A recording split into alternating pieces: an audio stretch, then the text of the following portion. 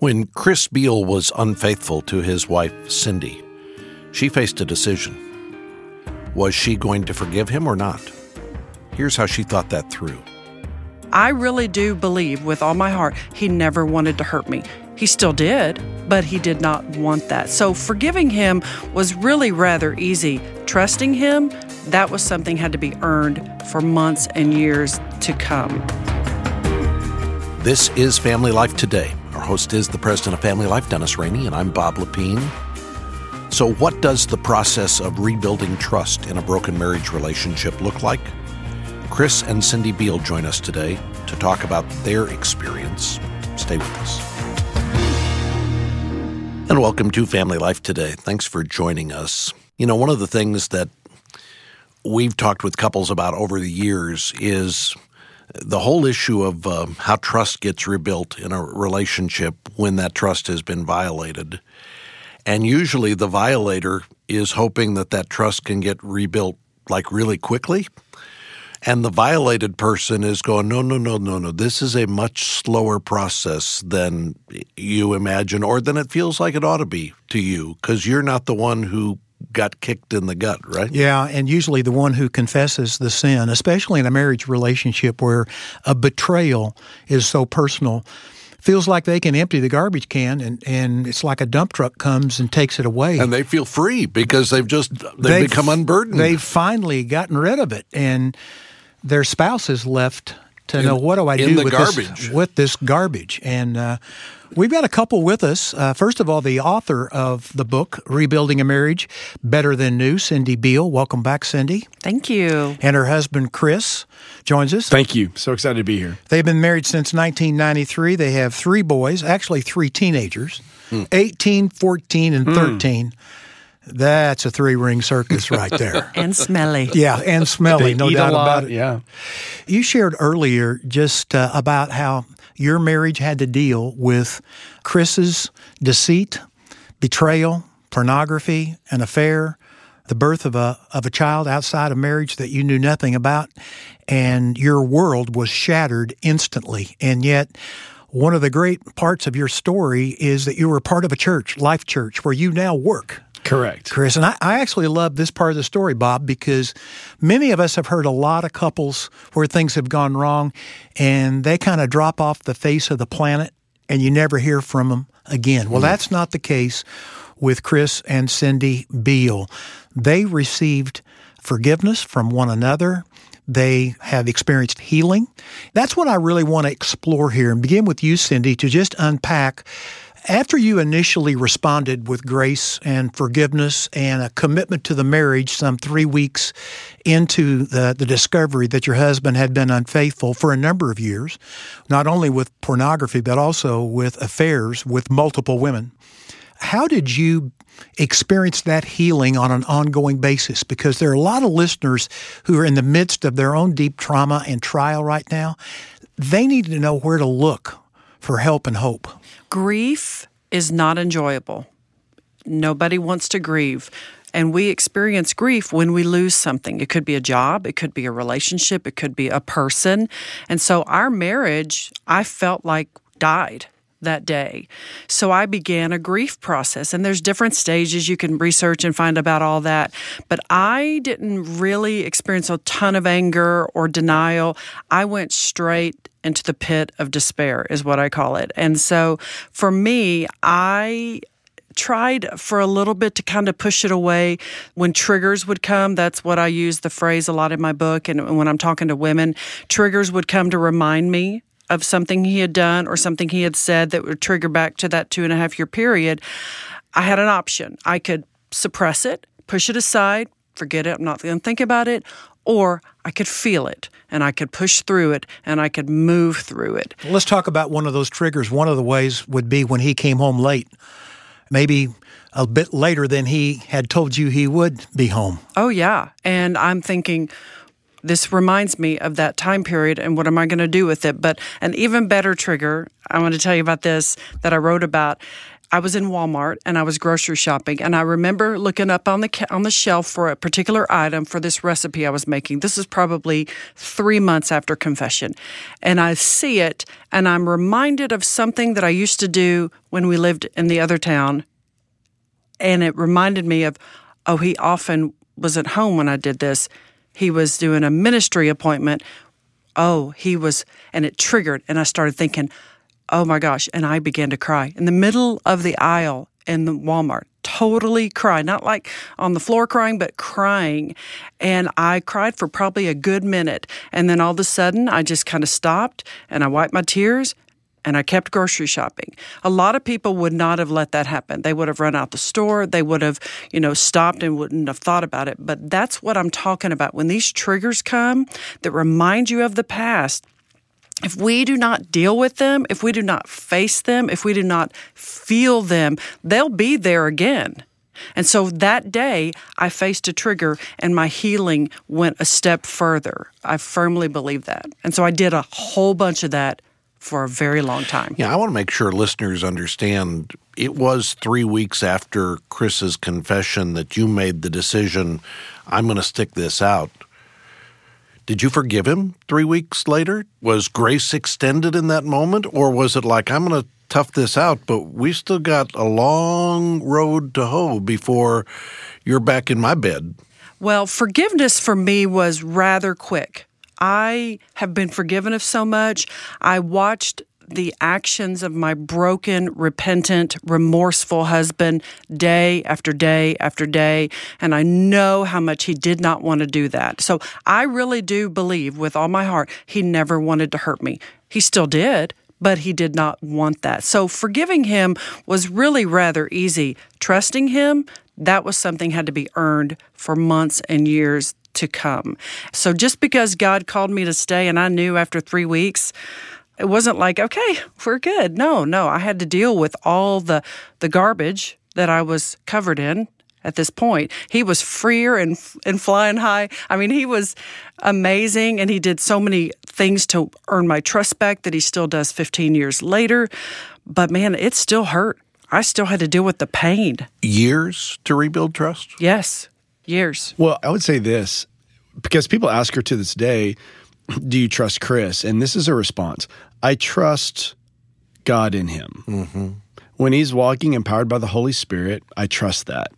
Honestly, is there anything trustworthy in any of us outside of God empowering us? Sometimes I feel like we emphasize this idea of human trust outside of God that I don't know that is actually real. Mm-hmm. And so when I, for the last 15 years of healing, that's been really my number one job, is to live empowered by the Holy Spirit, humble and grateful that every day that I have with my boys and with my wife is an undeserved gift.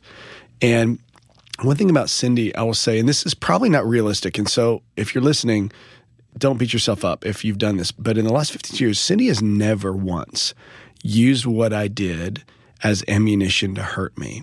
And I really believe that she, in a supernatural way, internalizes how much she's been forgiven by God.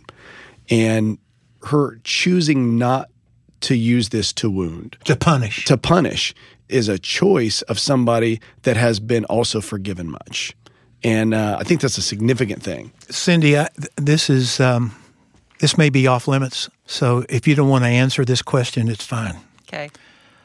But I'm not a woman. I can't begin to imagine what it might be like to go to bed with my husband, and in that moment of intimacy, more than a trigger, I mean, flashbacks. An onslaught.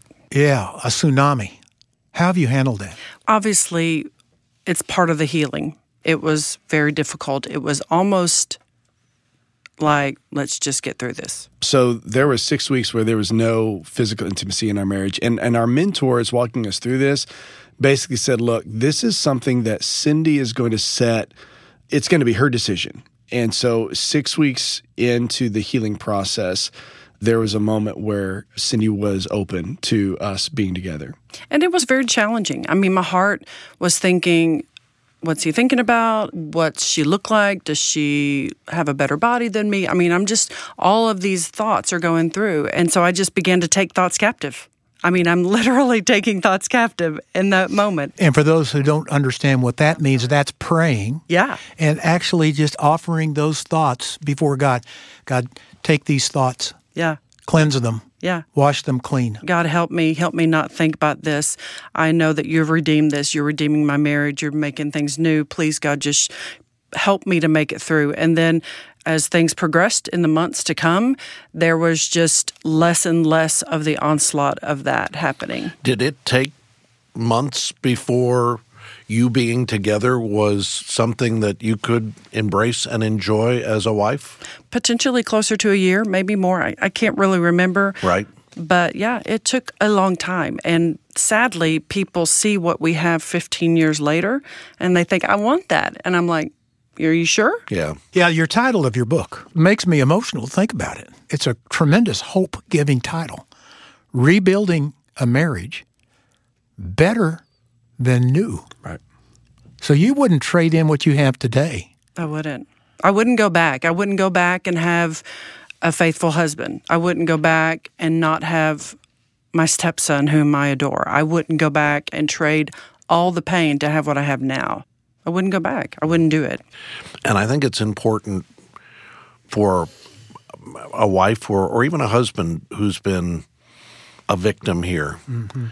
It took a year or more before you could fully be engaged in intimacy with your husband, but that doesn't mean it was a year or more before you shared intimacy with your husband. Right. You guys were together during that time with you having to process everything in those moments, but you also recognizing if our marriage is going to work, this is a part of what makes a marriage work. Mm-hmm. We were growing as a couple in that, let's just take the 6-week time period.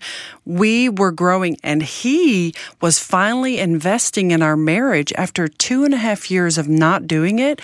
And so that's what happens with these people who start cheating. They're investing somewhere else. Well, when you start investing where you're supposed to, and our intimacy was growing, yeah, we wanted to. So, Chris, as you're talking about the 3 weeks, the 6 weeks, the year, you're not a robot either. Right. What were you learning? I think trying to understand, how did I get here?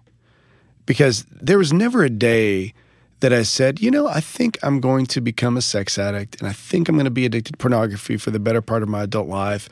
Those thoughts never went through my head. It was just pushing one moral boundary after the other, just real subtle things. And going through the healing process, learning how to be convicted of my sin. So not to be ashamed necessarily, but to be broken personally for what I've done and how that affected those that I love, including God. And on one side, and then truly and fully walking in the grace of Christ, that I am enough just as I am. And that was probably one of the most challenging and life-changing things. So I was working in retail at the time. So there was an 18-month period almost 2 years where I wasn't in ministry, and really ministry was not even on the radar. It's like, we're done. Your church actually Yes. took you off the stage from leading worship Correct. and put you to work at Home Depot Yep. and took away all your screens. So the leadership, Yes. the leadership team, they came and took the computer. They said, you're going to be under our covering, which means you just have to do whatever we tell you to do. So if you want to go on vacation, ask us first. If you want to get a job, which you're going to need a job, you can't travel, you can't have a computer, and you can't have the ability to be alone with women. And you stayed in the church Absolutely. Yes, we sat on the Yeah. front where row. people knew. Yeah. Where people knew. That took a lot of courage, too. Well, but here's the thing. So we went the weekend after the announcement, and then Craig Gershell, my pastor, made the comment that Kristen Cindy's with us today. And it was in that moment that the church stood up and gave us a round of applause. And there was a line to hug our necks. This is a week after the confession. And in that moment, that's really when I had just supernatural hope. And it was this community of faith was going to be the hospital where we heal, and that God is planting the seeds for redemption. And that weekend, that day in church, it changed us. Cindy, could your marriage have made it to where it is today if there had not been a community doing what this community of faith did? If it was just the two of you saying, okay, we'll try to rebuild, we'll see a counselor, we'll do our best, you think your marriage would have survived that? I can't see how it would have.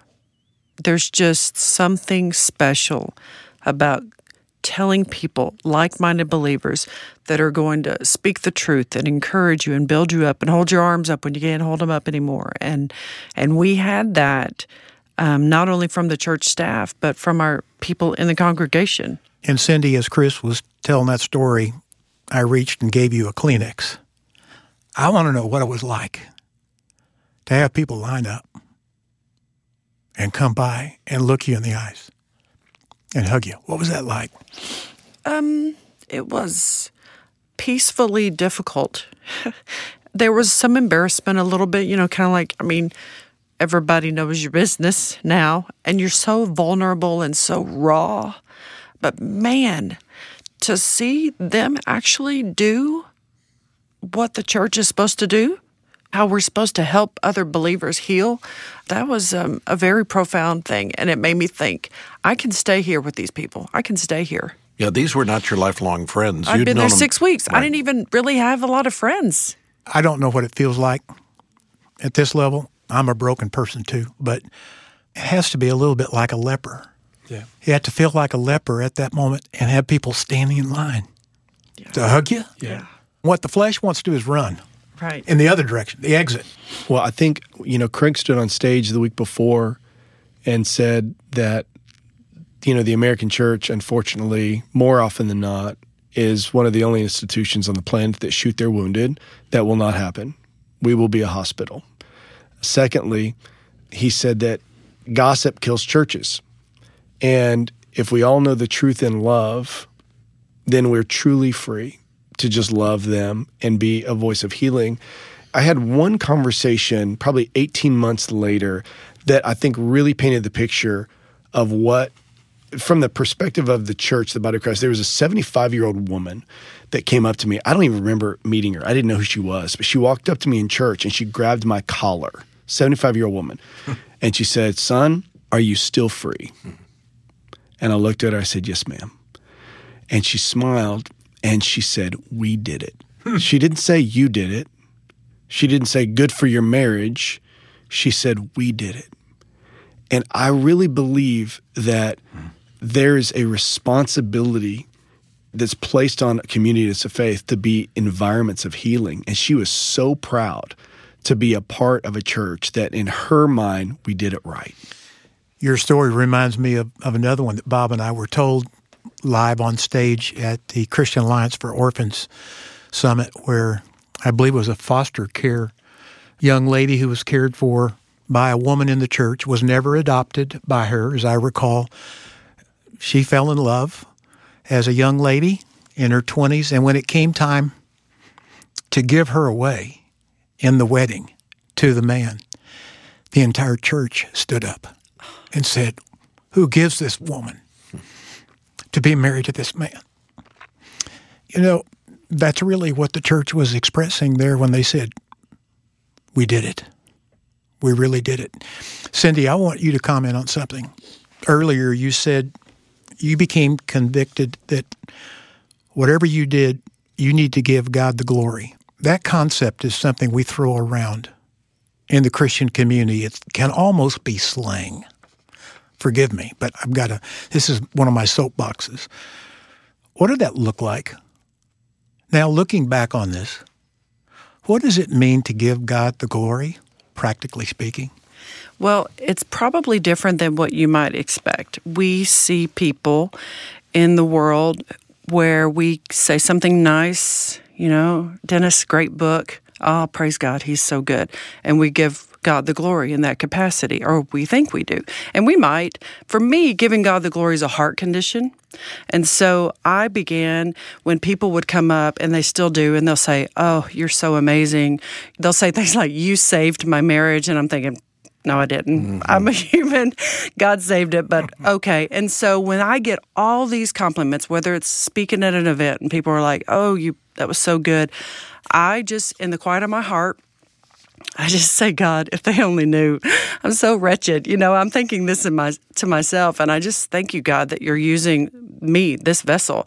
And then I just look at them and I just say, thanks. Thank you. And then I always turn it and I'll say, what did God speak to you when I was if I'm speaking, and they said something, what did he say to you? I'm trying to shift it to where I want to know what he spoke. But at the same time, we are called to encourage as long as it is today so that none of us will be hardened by sin's deceitfulness. So if I encourage you and you slam it back against me, you say, oh no, it wasn't me, it was just God. I'm trying to encourage you. And if you don't allow me, I'm not using that gift, that command that I have. And so that was for me what I began to do with showing, giving God glory. And so for me, giving him glory was so internal. Well, I think it's evident in what you've done in 2 books now, because you've written 2 books telling this story, and it all keeps pointing back to how it's God at work in this. Nobody can read these books and go, you're just so smart. You're just so clever. You came up with all kinds of solutions. Those tactics you had, where did you come up? This is just all about the healing power of God in the life of a couple. And for those of you who want to hear Chris's answer to a question I'm about to ask him, you're going to have to go to our website. Okay? Okay. Are we going to hear the question? We're going to hear the question. And then the answer will be online. The answer will be online. So, Chris, this wasn't your statement. Whatever you did, you wanted to give God the glory. That was your wife's statement. But I'm just curious as to how you feel in the years that have passed that has worked its way out in you. That's a good question. And again, we're not going to listen to the answer now. The answer will be online at familylifetoday.com. So head over there to hear Chris's thoughts on how God has been glorified in the midst of the brokenness that has been a part of your marriage relationship. We also have copies of the book that Cindy has written telling their story. It's called Rebuilding a Marriage Better Than New. And while you're on our website at familylifetoday.com, you can order a copy of the book, or you can call to order if you'd like. Again, the website is familylifetoday.com. The number to call to order is 1-800-358-6329. That's 1-800-FL-TODAY. 1-800-F as in family, L as in life, and then the word today. There's also a video on the website for those who would like to watch a short video where you guys share your story, and there may be people that folks would want to pass that video along to. Again, you'll find it online at familylifetoday.com. As we're sharing your story this week, I'm just reminded of our goal here at Family Life. We want to daily provide practical help and hope from the Bible so that husbands and wives, moms and dads know how to build a strong, healthy, godly marriage and family. Our goal is to effectively develop godly marriages and families because we believe godly marriages and families change the world, one home at a time. Our desire in the months ahead is to expand the outreach. We've seen God do some great things this past year with more people attending our Weekend Remember Marriage getaways, more people coming to our website, familylifetoday.com, more ways that this daily program is reaching people on their smartphones, on their tablets, through the radio. And those of you who support this ministry, you're helping us expand the reach of Family Life Today. At the beginning of this month, we had a friend of the ministry who stepped forward and said, I'd like to see it grow even more. He offered to match every donation that we received during the month of August, dollar for dollar, up to a total of $800,000. To take advantage of that matching gift, we need to hear from folks before this month ends, and this month ends in a couple of days. So today is a good day to go online and make a donation, and when you do, your donation will be doubled. You can donate online at familylifetoday.com, or you can call to donate at 1-800-FL-TODAY, or mail your donation to us at Family Life Today at Box 7111, Little Rock, Arkansas. The zip code is 72223, and as long as your letter is postmarked before the end of the month, it will qualify for that matching gift opportunity for us. So again, please pray that we'll be able to take full advantage of this matching gift. And please join us back tomorrow when we're going to hear more from Chris and Cindy Beal as they tell us about the process God has taken them through in rebuilding their broken marriage better than new. That comes up tomorrow. Hope you can be with us for that. I want to thank our engineer today, Keith Lynch, along with our entire broadcast production team. And on behalf of our host, Dennis Rainey, I'm Bob Lepine. We'll see you back next time for another edition of Family Life Today.